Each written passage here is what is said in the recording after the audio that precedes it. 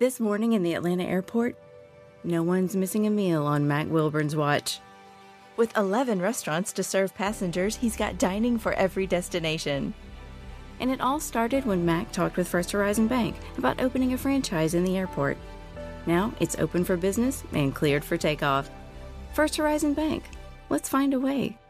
Go to firsthorizon.com/Mac. First Horizon Bank, member FDIC. Marketing is everywhere. From the billboards on the highways to the notifications on your phone, we are constantly bombarded with people trying to sell us stuff. What makes good marketing? Are you doing enough in your life personally and professionally to market yourself? You have questions, and the Marketing Madmen have answers. Search the Marketing Madmen on Google or your favorite podcast provider to get practical marketing advice from expert guests who are shaping and reshaping the business world. They say marketing is a madmen's game. Join the Marketing Madmen every Saturday at 4 p.m. to find out why. This morning in North Carolina, wheels are spinning. Determination is winning. A passion is now a thriving business, and it shows no signs of slowing down. How? The power of a conversation, like the one Clint Spiegel had with First Horizon Bank about starting a bike wheel manufacturing facility in Asheville. Now it's not just talk, it's rubber meets road. First Horizon Bank. Let's find a way. Go to firsthorizon.com/Clint. First Horizon Bank, member FDIC.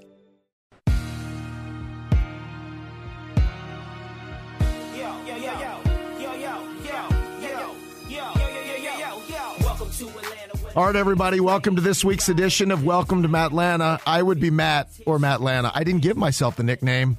I earned the nickname. Let's not waste any time. Let's get to this week's edition of Welcome to Matlanta. So, Mort, tell me, because either at 7 years old or 17 years old, we all come to that reality that I'm not going to play center field for the Yankees or I'm not going to be the running back for the Rams. And if we want to be in sports, we want to pick another route. When did that become a reality for you? Wow, Matt, it's funny.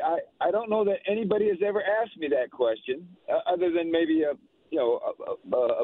somebody an offhand friend said, "How do you start in this business?" Of course, my answer is I had no intention of ever getting into television, but and I was I grew up in the Los Angeles area at a place called in Torrance at North Torrance High School, or North High School Torrance, as they would correct. And I was, I was your typical, let's play, football, basketball, baseball, and back then you could actually play all three of those sports. And I was your typical average athlete, which, you can take that for what it's worth. And then, as I got into, I would say my adolescent years and early teen years, even though I loved competing and I did play, my older brother, John, who's about 5 years older than me, he came home one day with a trophy. And the trophy was for a journalism award in which he won the California State High School Journalism Sports Writing Contest. And I thought, my brother John's like, he's really different from me. Firstborn, I was the thirdborn. But I thought, man, you get a trophy for writing. And I had some interest in journalism because my dad, he was one of those that always put me on his lap, and we would read newspapers back when everybody read newspapers. And I was obviously very into sports. And then I saw my brother, wow, it's pretty cool. So when I actually entered high school, North High School, there was a journalism teacher named Guy Old, and Guy Old Jr., actually. He was from Oklahoma and had migrated over to California. And he turned out to be like one of the greatest teachers, maybe the greatest teacher I had, in that he put about 20 to 25 people into the profession, Matt, which is unbelievable when you're talking about a high school journalism teacher. And so I wrote for the high school newspaper. It's called the North Wind. I eventually became the sports editor of that paper all the time while I was competing in sports, except football eventually because I ruptured my spleen, and that's another story. But I found it to be kind of exhilarating, kind of a freedom. I was a very independent thinker. I was very much anti-establishment. I wasn't real popular with our varsity football coaches, and yet I had the support of my journalism teacher. And then when as I went through high school and finished wrapping up playing sports, my old baseball coach, a guy named Jim O'Brien, basically I was looking for a part-time job. I was always, working. My mom made me work from 9 years old on. But he knew the sports editor at a newspaper called the Daily Breeze. Back then it was the South Bay Daily Breeze, based in Torrance, California. And that South Bay area where people always hear about Manhattan Beach and Redondo Beach and Hermosa, that area, but inland. And I worked part-time on weeknights, Friday nights, Saturday nights, taking phone calls, working the desk, doing some rewrites for high school games. And ultimately, I got into a position where one summer, as I was going to junior college, El Camino College, also in Torrance, my sports editor back then, Mike Waldner, who I owe so much to, actually asked me if, while I was still going to junior college, would I like to be the high school sports editor that summer while they looked for a new one. And I said, of course, because it was a full-time job for the summer, and I did it, and I continued college. But then at the end of that summer, they offered me the job of being the guy. So I actually didn't finish even junior college because a lot of different things happened. I got drafted into the Army. I came back and ended up working for the newspaper, other things in my personal life. But that's how I got into the print business. And then as that continued, I covered high school sports for 4 years, 5 years, which I recommend to everybody. I worked part-time on other sports when it wasn't when I was able to. And then when Tommy Lasorda became manager of the Dodgers, they actually asked me if I'd be interested in covering the baseball beat. And, of course, baseball was my first love. And I said, absolutely. And we traveled with the team. And so I covered Lasorda's first 6 years. Kind of got some notice for breaking a number of stories against what you would call bigger competition, the LA Times and what have you.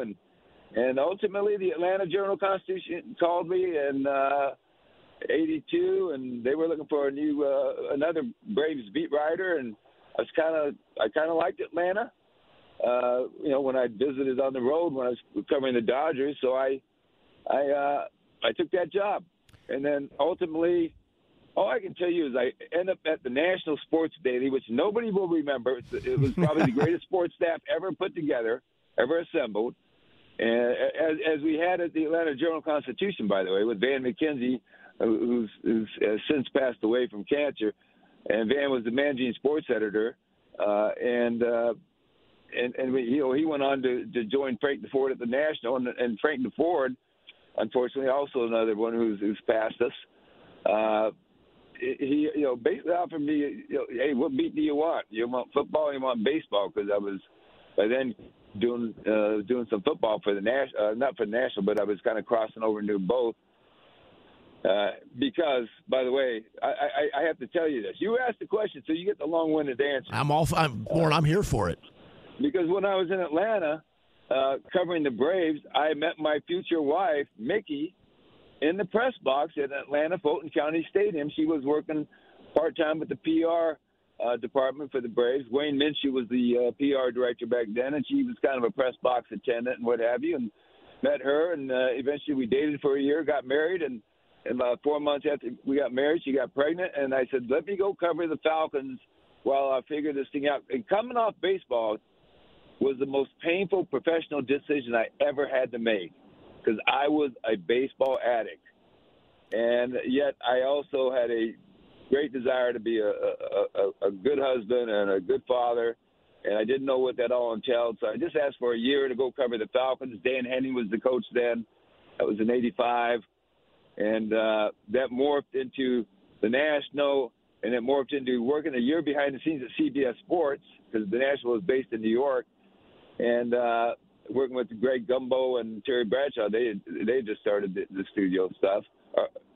And then I get a call from Fred Cadelli and Bob Rauscher from ESPN, and they had liked my work, what they had seen in print, and they were looking for a reporter, and asked me if I wanted to do the draft for them in that year. It was early 1991, by the way. And I reluctantly said yes. And then after I did the draft, they asked me to audition for NFL Countdown, Sunday Countdown. At the time, it was, I think, maybe 45 minutes long. Can you imagine? and it was joined, and I actually did not want to take it. I had just written a book, but I thought the National was in the middle of folding, and I went ahead and said yes. And after all the makeup and hair and having to shave a mustache, which in retrospect is kind of funny, I joined Chris Berman and Tom Jackson and Joe Theismann at the main desk, and took off from there. And so I'm in the middle of my 29th year, and I'll be my 30th year will be next when the draft hits next. That's when it'll be the commencement of my 30th year at ESPN. That's actually the short version, believe it or not. Well, Mort, I want to cover some of this because I'll go back for a second for me, and I'll relay it to you. When we have interns come through here, or young guys who are like, I don't know if I can work for free, or I don't know if I can work for cheap, and I don't know if I can do the tour of cities. My response is, this is the wrong business. When I relay to them that I made $7,000 my first year in this business, and some of it was in gift cards, like that's the way it goes. What was your first paycheck? And think back to those early years. We didn't care how much we made. You wanted your foot in the door in any way possible. The most exciting thing that ever happened to me in my professional career was the first time I looked at the newspaper, the Daily Breeze sports section, and saw by Chris Mortensen. I have no idea what I was making when that happened. I do know when I took the full-time job at the Daily Breeze, I was making $90 a week. It might have been $85 a week, and I could not believe that somebody would pay me that much money to cover sports and actually have a byline on a newspaper that covered an area. We probably had 30 high schools in the area. I mean, very significant area.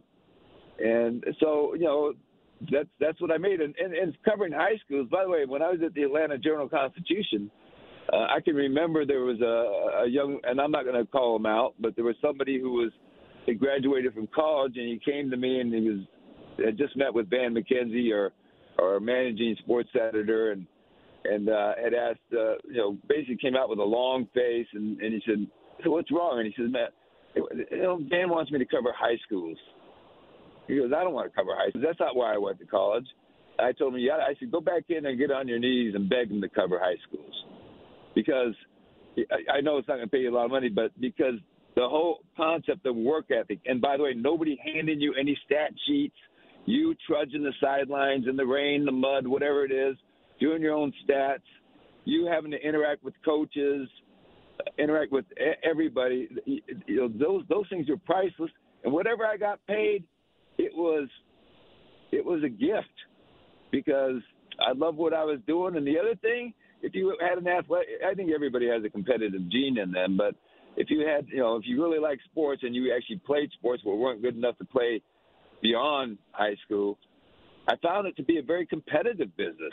Like, for instance, when I moved over to cover especially the Dodgers, I mean, I traveled with like 8 different newspapers that we competed against. So, when you got a story, when you beat somebody on a story, that was like competing on the football field, the basketball court, or a baseball diamond. That's what it felt like. It was competitive. It was sports. And, oh, by the way, the money was like, okay, that's a gift. I can't believe I'm getting paid that much money to do this. Yeah, to cover sports and to go in locker rooms and do the whole thing. Well, here's it saddens me still today that I miss those Sunday mornings or the weekday mornings when my dad and I would fight over the sports section because you could sit down and read a paper. And we all had our favorite writers, both locally and nationally.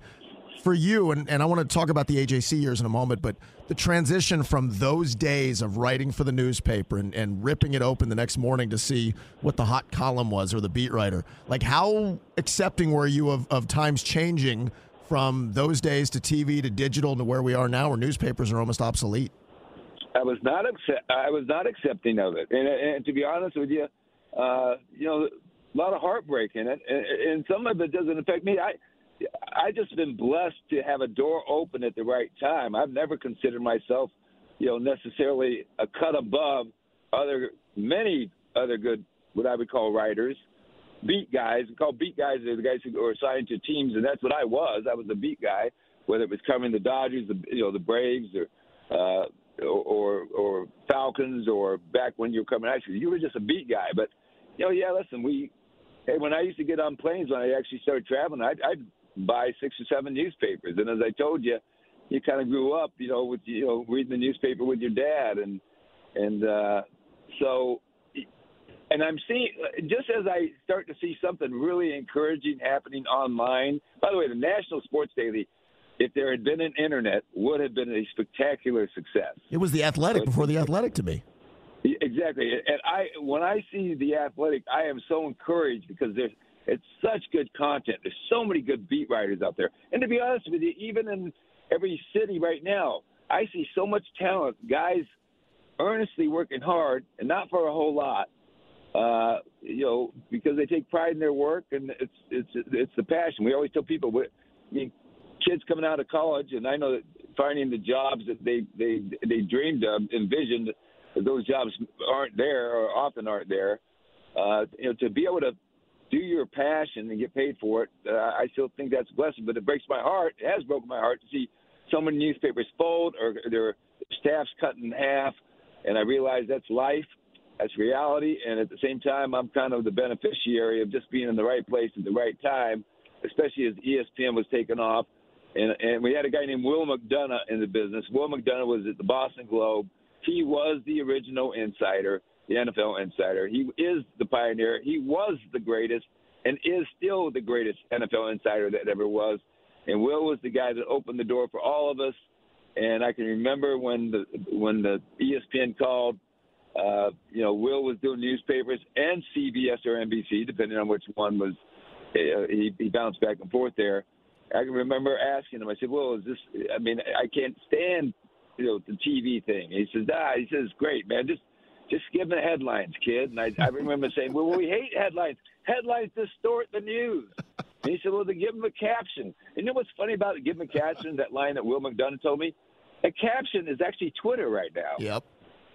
And I still don't necessarily like Twitter. So yeah. So I mean, but you can't be a dinosaur. I mean, I can still. There are still some principles that I believe that have been sacrificed in terms of having good in-depth journalism. And there's still good journalism being done out there. I mean, there's always a news break, but to me, there's always the 10 or 20 paragraphs under the headline and the lead paragraph that is some doggone good explanatory journalism that still needs to be practiced and still needs to be done. And unfortunately, it's not in the newspaper world necessarily anymore.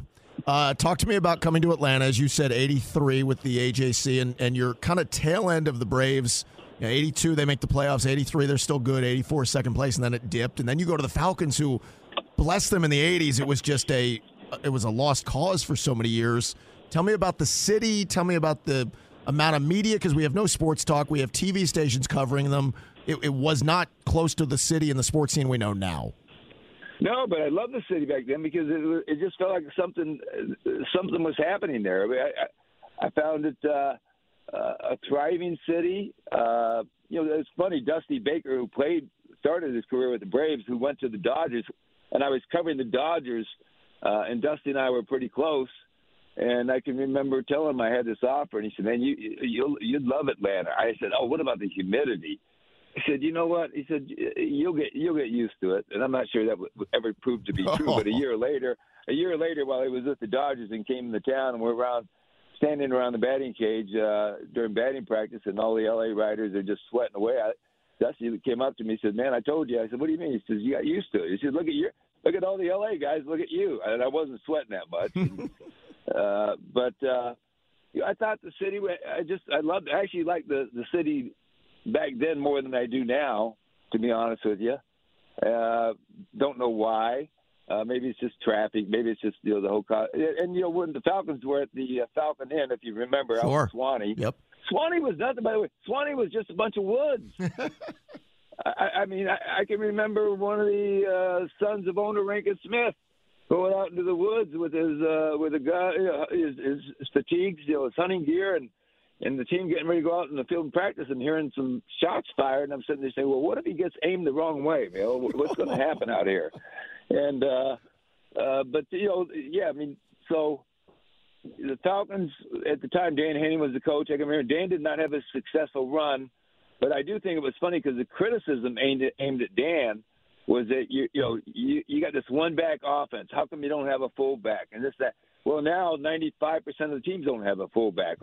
He used the H back tight end for the blocking plays. Which, by the way, Ken Wisenhunt was his H back, who's now a longtime coach, and Ken had been at Georgia Tech as a player.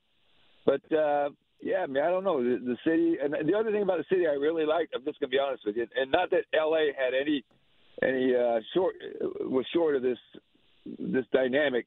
Atlanta the South did have very beautiful ladies. That hasn't changed. And I was single. So in the newspaper, listen, the other thing about being in the South is I wanted to be in the Eastern time zone. And people always think, well, the Eastern time zone meant New York. But I always felt like if you got in the Eastern time zone, my work maybe would be recognized and I could maybe climb that ladder a little bit better. That actually proved out to be true. Home field advantage exists in baseball. Insurance, too. Your local Trusted Choice independent insurance agents are active members of your community. They'll always have your back. Find a local auto, home, or business insurance agent at TrustedChoice.com. Folks, you just heard from Smoltzy, and you heard it from me as well. Clayton Rhodes and the Rhodes Group are my trusted choice for insurance agents. They've been my agent for a long time, and they serve all of Metro Atlanta. To get up to 10 auto insurance quotes in less than 10 minutes, visit Rhodes-Group.com/Chernoff today. That's Rhodes-Group.com/Chernoff. It's a new year, which means it's time to try something new. And I'm talking to you folks who have not yet tried the Daily Draft in downtown Woodstock. I hope you'll go see my friend Sean Daly. The Daily Draft. This is the ultimate sports bar experience. So as the football playoffs near, and then baseball's around the corner, knock on wood, and all the fun springtime things that will happen in Atlanta, you're going to want to enjoy it at the Daily Draft. It's downtown Woodstock on Main Street. What you're going to find? A craft beer bar, self-serve taps, big screens all around you to catch every view of the big game. And when I say a big screen, they have a movie-sized screen with a front row seat right in front of it that you can grab if you get there at the right time to enjoy all your favorite games. A chef-inspired menu with soup, salad, sandwiches, flatbreads, you name it, they have everything to find everybody exactly what they want when you're going with the family, a boys' night, or a date night.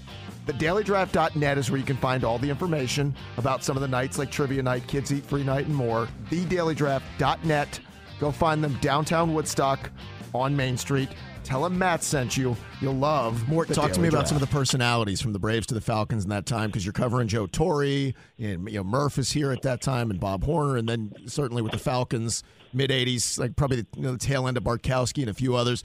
Who were the guys you enjoyed covering? Did you have any battles with anybody? What was it like back in that day journalistically? Well, I would have hated to be a baseball manager. I know this is true because I clashed with Tommy Lasorda and I clashed with Joe Torre. And I'm not looking at either one of those guys and saying they were the problem. The problem was probably me in terms of the dynamic of, when you have to do it every day and live every day and ask what you believe are questions that need to be asked, and they take some of those questions personally. And anybody who kind of knows my personality will tell you I have a tendency to, knock back down, but probably get overly aggressive. So now you asked a part of that question I love, because I'm going to tell you this. With the Dodgers, they went to a couple World Series. They won a World Series in '81. I was actually the official scorer, by the way, one of the 3 official scorers in that '81 World Series. When I was covering the Dodgers.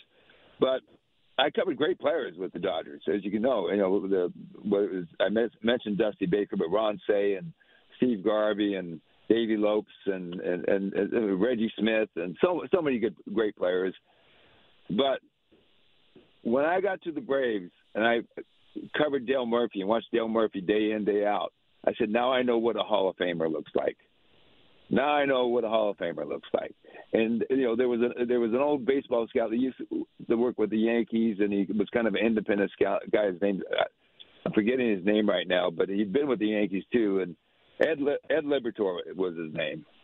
And he told me he was in Atlanta on this one particular trip, and he said, that Dale Murphy, who he reminds me of? And Ed back then was probably 70 years old. He said, Dale Murphy reminds me of Joe DiMaggio. Oh. And I said, wow. He goes, he's so graceful. Everything he does is so graceful. It makes it look so easy. People forget, like, hitting 30 home runs was a big deal back then. Sure. Dale was also stealing 30 bases was a big deal, too. Dale was the first player since Bobby Bonds, not Barry Bonds, everybody, but Bobby Bonds. He was the first 30-30 guy in something like 10 years. He was a two-time MVP. And, if it wasn't for his knees, and I remember the frustrations and futility of the Braves not being able to win the division. And, at one point, I think Dale actually went to him, said, if you want to trade me to make this team better, go ahead and do it. He didn't want out, but he understood. And Dave Justice was rising from the ranks. By then, I don't think I was covering the team on a full-time basis. In fact, I know I wasn't. But Dale was one guy, I will say, and it pains me, and everybody looks – it's such a numbers thing with the Hall of Fame. And he had his knees injured, and he just couldn't really hit for average. And he couldn't get his 400th home run. He only has 399. Oh, boy. But how a two-time MVP is not in the Hall of Fame, who really was one of for a decade, the argument in major leagues was who's the best player in the major leagues. Is it Dale Murphy? Is it Andre Dawson? Mike Schmidt, right? Mike Schmidt. I mean, Dale's in that argument. Yep. I mean, by the way, a lot of people made the argument for Dale being the best of those guys. And so I think it's a great oversight. And I have some baseball writers who agree with me, but as time moves on, it's going to take a senior committee to correct what I believe is a wrong. And because Murph to me was a Hall of Famer, and Bob Horner was probably the best. He had the most compact swing, that I've seen in baseball that I covered. He's out of Arizona State, as everybody knows, and went straight to the bigs. But those two guys, and it was a fun team to cover. It really was. The Braves were. The Dodgers were a fun team to cover. Covering baseball was great to cover. I mean, there was no greater joy in the world than to go to the baseball park early, before the gates were open, and to see what I call man's best work with God's creation, and that is the baseball diamond. When you're up there in the press box kind of doing some early work, and then all of a sudden the park comes alive, and you go down to watch batting practice, you go in the clubhouse, but get back up there, and all of a sudden the vendors are there, and then then all of a sudden the gates are open, the organ music is playing. I love that. I have so many great memories of baseball. So that's when I say it's the most difficult thing for me to ever give up. I am telling you the truth. As far as other people I've covered, there's so many to name, because I really do enjoy not just covering the sports, but the guys who are gifted enough to play the sport. Well, talk to me about and I don't want to skip over the National, because you're right. For the time, it was a fascinating endeavor, but ESPN was still rather young at that point. I know they started late 79, 80, but when you make so you make the leap, let's say, to give ESPN a shot. What did you know you were walking into? What did you think it was going to be? Because you said reporter, and then since then we know, you're as synonymous as anybody at that network. So take me through the evolution from your interview, your audition, to where you are. And I really still am a reporter. I mean, we kind of laughed at the old insider thing, but well, I mean, it was one of those things. Going over to ESPN was really an experiment, because I had just written a book. It's called Playing for Keeps. That was based off really a 2 or 3 year investigative piece that I did in conjunction while I was still covering football. And I'm not going to go into the details of the book, but I had a chance, I think, to probably have a 3-book deal kind of on the table, and as opposed to going to ESPN. And I will admit, when the National folded, I was making good money. It was the first time that a newspaper decided to pay writers 6 figures, which was unbelievable. As I told you, I was thrilled with $90 a week. And all of a sudden at the National, you're making 6 figures. But the ESPN, they were in that ballpark. They were a little bit cut above there, and I went there and didn't like it at first, because first of all I had to clean up. I did, I'm from the beach area in California. I'm one of those guys get out of bed, and however my head lays, that's how it is. I'm in jeans, I'm in t-shirts, tennis shoes, maybe a Springsteen t-shirt back then, even as early as then, and all of a sudden, I'm asked to put on a dress shirt, suit, coat, tie. First time, they said you got to go to the makeup chair before I was on TV. I mean, when I was first going into TV, And I could not believe I let this one of our makeup artists, we call them. They are really artists, by the way. But actually mess with my hair. It's the last time I ever let a makeup artist really do my hair. Because when I had one of those big poofy, you had a flock of seagulls thing going. Yeah, it was awful. But then I did have a mustache. I remember. Yeah. Now I had a mustache for I had it going back to California. I had it for about 18 years. I remember the night before my first NFL countdown, and I got a call from one of our managing editor at ESPN. I think it was Steve Anderson and Bob Roush, who was the coordinating producer. And they asked me if I would shave off my mustache. Now, this is the night before my very first countdown. I did the draft with the mustache. And I said, well, why? I said, I've had this all my life. You hired me with it. And they said, well, just been looking at different, some of the audition tapes and some of the minimal appearances you've done with SportsCenter. And by the way, ESPN only consisted of about 2.5 buildings then. Right now it's got 3 campuses. But I can remember they said, well, you just look a little bit mean with it, just kind of clean up. And I said, well, if you think I look mean with it now, where do you see me? What type of mood I'm in if I shave this off? I went ahead and did the team thing, shaved it off, and hated it. But now I would never grow back a mustache. So yeah, for the time, it kind of worked. What about the relationships with some of the folks there in the early 90s at ESPN? And as you start to grow into this monster of a sports entity, how did you start developing the relationships within ESPN and certainly within the NFL? Well, it was funny because really going back to when I was covering the Falcons, and really about 2 years into covering that, I went to Van McKenzie again, and I said, look, what about covering the NFL on a broader basis, on a national basis, especially as I was getting into this investigative story, and he kind of liked the idea. And I said, Will McDonough is up there, and he's the only guy covering it nationally. Will was at the Boston Globe then, and Will and I used to talk every week, and Will did the ultimate notes column. It would take up a whole page of a sports section, And Will and he liked the idea. Van did, and so I was. I asked Dave Kindred, who was one of our sports columnists then, and one of the great journalists I've ever been around. I said, okay, I got to cover this league. What do I do? And he actually said, hey, here's a couple guys to call, some general managers. And the first one he gave me was George Young of the New York Giants. George also has since passed away. So one day somebody's going to be saying, yeah, I talked to Chris Mortensen. Unfortunately, he passed away a few years ago. But that's just life. But George, I remember calling George Young and calling him, and he had a secretary, as we called him then, said, I will tell him who's calling. And I said, it's Chris Mortensen with the Atlanta Journal-Constitution. I'm going to be covering the NFL for us. And she said, hold on. And I held on for about 3 minutes. And I said, okay. Of course, this was a landline. There were no cell phones. It was a landline at the Atlanta Journal-Constitution. And all of a sudden the phone clicks, and I don't get a hello. I just get this voice that says, who are you? And it's George Young. I said, and I tell him who I am. He says, what do you want?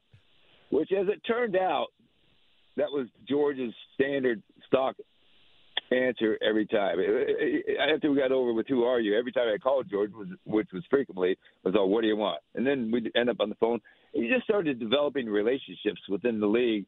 One dot led to another dot. The Bobby Beathards, Dick Steinberg, the late Dick Steinberg with the New York Jets. So many, Ron Wolf, and of course, Atlanta had, Tom Bratz at the time was GM, and Ken Herock, hey man, and it just kind of, spread out through there where you start creating these contacts and with coaches, with GMs, with owners, and then ultimately, with players. That kind of would branch out too.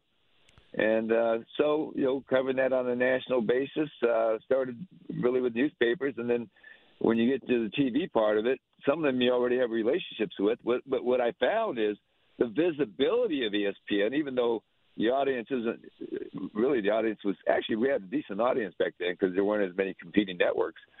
But I found that just by me being on TV, I found my phone calls being returned a lot quicker. I think maybe from being fifth on a list of returned phone calls, I was getting I was almost being the first guy because they see you on TV and they actually think you're somebody. They should have talked to my mom. She would have told you differently.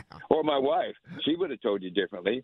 I'm still Chris Mortensen. But that actually played to my advantage, by the way. Hey, are you tired of shopping your car and home insurance every single year? Well, somebody's got to do it. But that somebody doesn't have to be you. At the Rose Group, we can get you up to 10 insurance quotes in less than 10 minutes.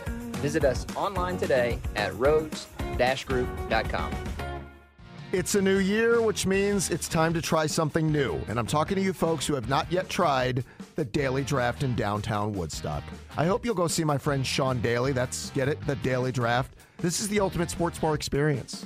So as the football playoffs near, and then baseball's around the corner, knock on wood, and all the fun springtime things that will happen in Atlanta, you're going to want to enjoy it at the Daily Draft. It's downtown Woodstock on Main Street. What you're going to find? A craft beer bar, self-serve taps, big screens all around you to catch every view of the big game. And when I say a big screen, they have a movie-sized screen with a front row seat right in front of it that you can grab if you get there at the right time to enjoy all your favorite games. A chef-inspired menu with soup, salad, sandwiches, flatbreads, you name it, they have everything to find everybody exactly what they want when you're going with the family, a boys' night, or a date night. TheDailyDraft.net is where you can find all the information about some of the nights like Trivia Night, Kids Eat Free Night, and more. TheDailyDraft.net. Go find them downtown Woodstock on Main Street. Tell them Matt sent you. You'll love the Daily Draft. So you had a lot of good relationships, certainly, and you have a lot of contacts. It's normal, Mort, when you're doing what you do, I'm sure, to butt heads with somebody's GM, coach, player. How public did those ever play out, or how uncomfortable was it for you when you were in the same place, be it a draft or a team's facility, if that ever happened? No, I had accepted it long ago. Actually, even go back to when I was working for the high school newspaper, not working, but that you learn that the role of a reporter or a journalist is naturally adversarial with the people you cover at certain points of that relationship. And when I speak to journalism students, and I haven't lately, I used to really say, I said, I'm really big. I really think it's important to build relationships, not friendships. And some of them would scratch their head. I said, well, listen, when you build friendships, and that is problematic, is because the longer you go, these relationships, man, you're really, they almost feel like friendships. But when you're really covering a friend, there is a sense of betrayal when that relationship hits that natural adversarial point of whether you're reporting something they don't want you to report, or you're in conflict. You can work through the relationship. With friendships, it's like I even had a very famous coach who's in the Hall of Fame who said, "I thought you were my friend." I said, "Well, you thought wrong." I said, because we've actually never even gone out to dinner, and that was a little bit of smart alecky in me. And oh, by the way, our relationship did just fine after that conversation. But there were times where it was public. I mean, Al Davis of the Raiders, who did by far more for pro football than I would ever have done, he liked me for a while, and then he would take me to task nationally. At one point, Adam Schefter, of course, my partner now, who's now the best, really national reporter covering the league as far as I'm concerned. Adam was working for the NFL Network in the early stages. One week he called Adam a rumor monger for saying Art Shell was going to be fired, which Art Shell was fired, by the way, eventually. And he called Adam out publicly, and then he called me out because just because he wanted to, when he fired Lane Kiffin.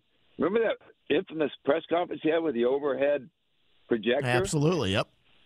Yeah, well, in that press conference, Al Davis, and remember now, he's one of the greatest contributors to pro football ever.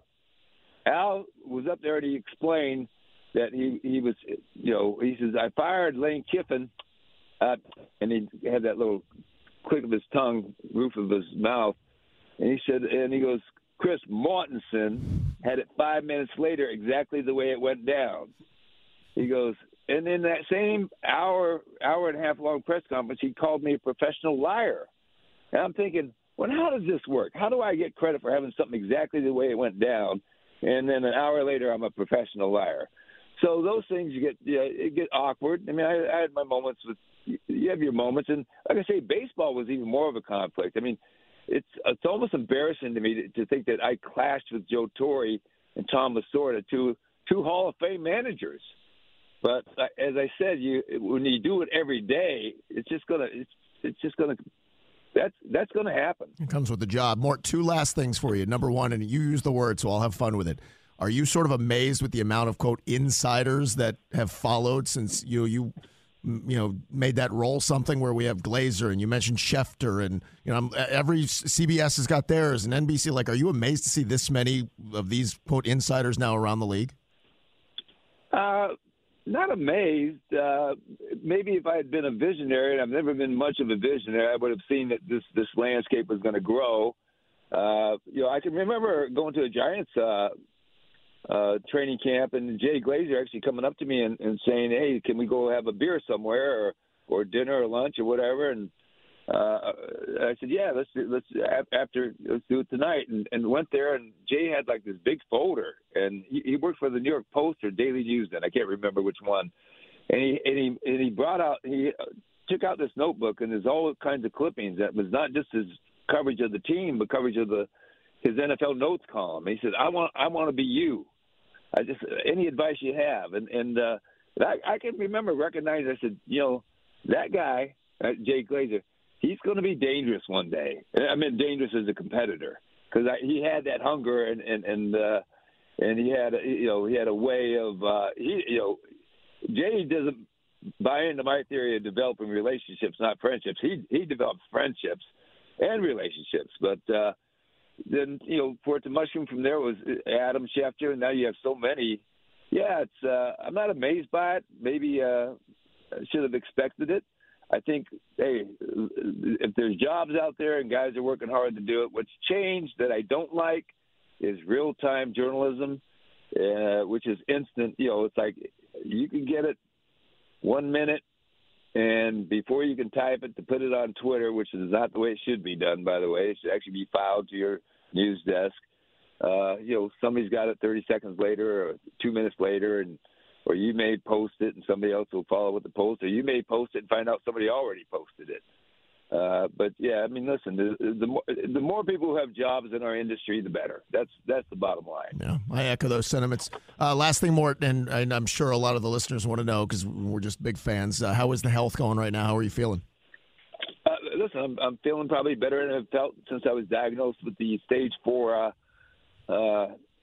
throat cancer, oropharynx. It did metastasize to my lungs. I think if people have followed my health, they probably know that. So, we lived dangerously in 2016 with me being down at MD Anderson in Houston. Dangerously meaning that I had let this thing advance way too far, and without I'll just say this as people know my faith. Without Christ and that faith of mine, I don't think I would have made it. Obviously, without my family's support, but I did. The only problem is it metastasized to my lungs, and to this day, I'm being treated for that. And so I still have cancer, but, there's about 6 to 8 things that happen because of your treatment that, you just kind of learn to live with. And right now I think I feel about as well as I have felt in 4 years as I cough. But I can tell you that there's always a curveball that's thrown at you during the course of a year. And excuse me. But I will say this, that I have found a little bit of mission in life that has nothing to do with sports or being just being a good family man. I hope a good Christian, and that is that you find it to be your mission. All of a sudden that different people, unfortunately, so many people in their families or themselves know somebody who has cancer. And I've had many people come to me and just ask for some type of advice. It creates a level of empathy in you and compassion in you that I think has been a good thing. So physically, I have cancer. Spiritually, emotionally, mentally, feel as vibrant as ever. I'll say the same thing, Mort, that I had Ernie Johnson on a few weeks ago. The attitude. he's one of my favorites. One of the great guys. Well, I'll say the same to you. You guys with I think your words, I think your encouragement, and I think your positivity.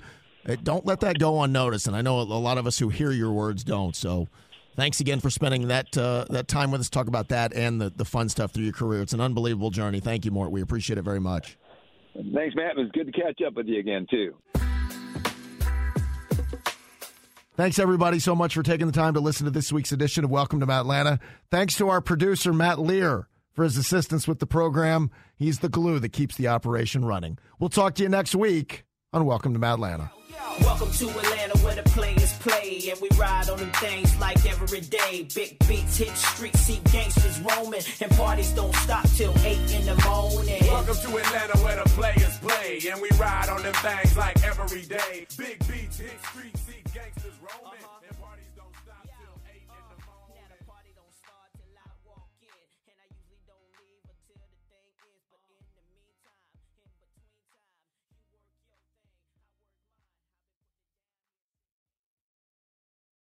A lifetime of hard work, children laughing in the kitchen, family photos on a restaurant wall, a legacy that lives on.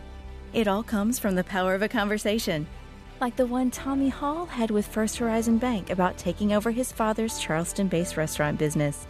Now the table is set for a whole new generation. First Horizon Bank. Let's find a way. Go to firsthorizon.com/Tommy. First Horizon Bank, member FDIC. Marketing is everywhere. From the billboards on the highways to the notifications on your phone, we are constantly bombarded with people trying to sell us stuff. What makes good marketing? Are you doing enough in your life personally and professionally to market yourself? You have questions, and the Marketing Madmen have answers. Search the Marketing Madmen on Google or your favorite podcast provider to get practical marketing advice from expert guests who are shaping and reshaping the business world. They say marketing is a madman's game. Join the Marketing Madmen every Saturday at 4 p.m. to find out why. The Fan is ready for Brave season. Are you? 3-1 smoked high in the air, deep center field, and heading for the horizon. A home run by Olsen. We're streaming every game of the Braves 2024 season free on the 680 The Fan app. So make sure you download it now and don't miss a pitch of the Braves this season.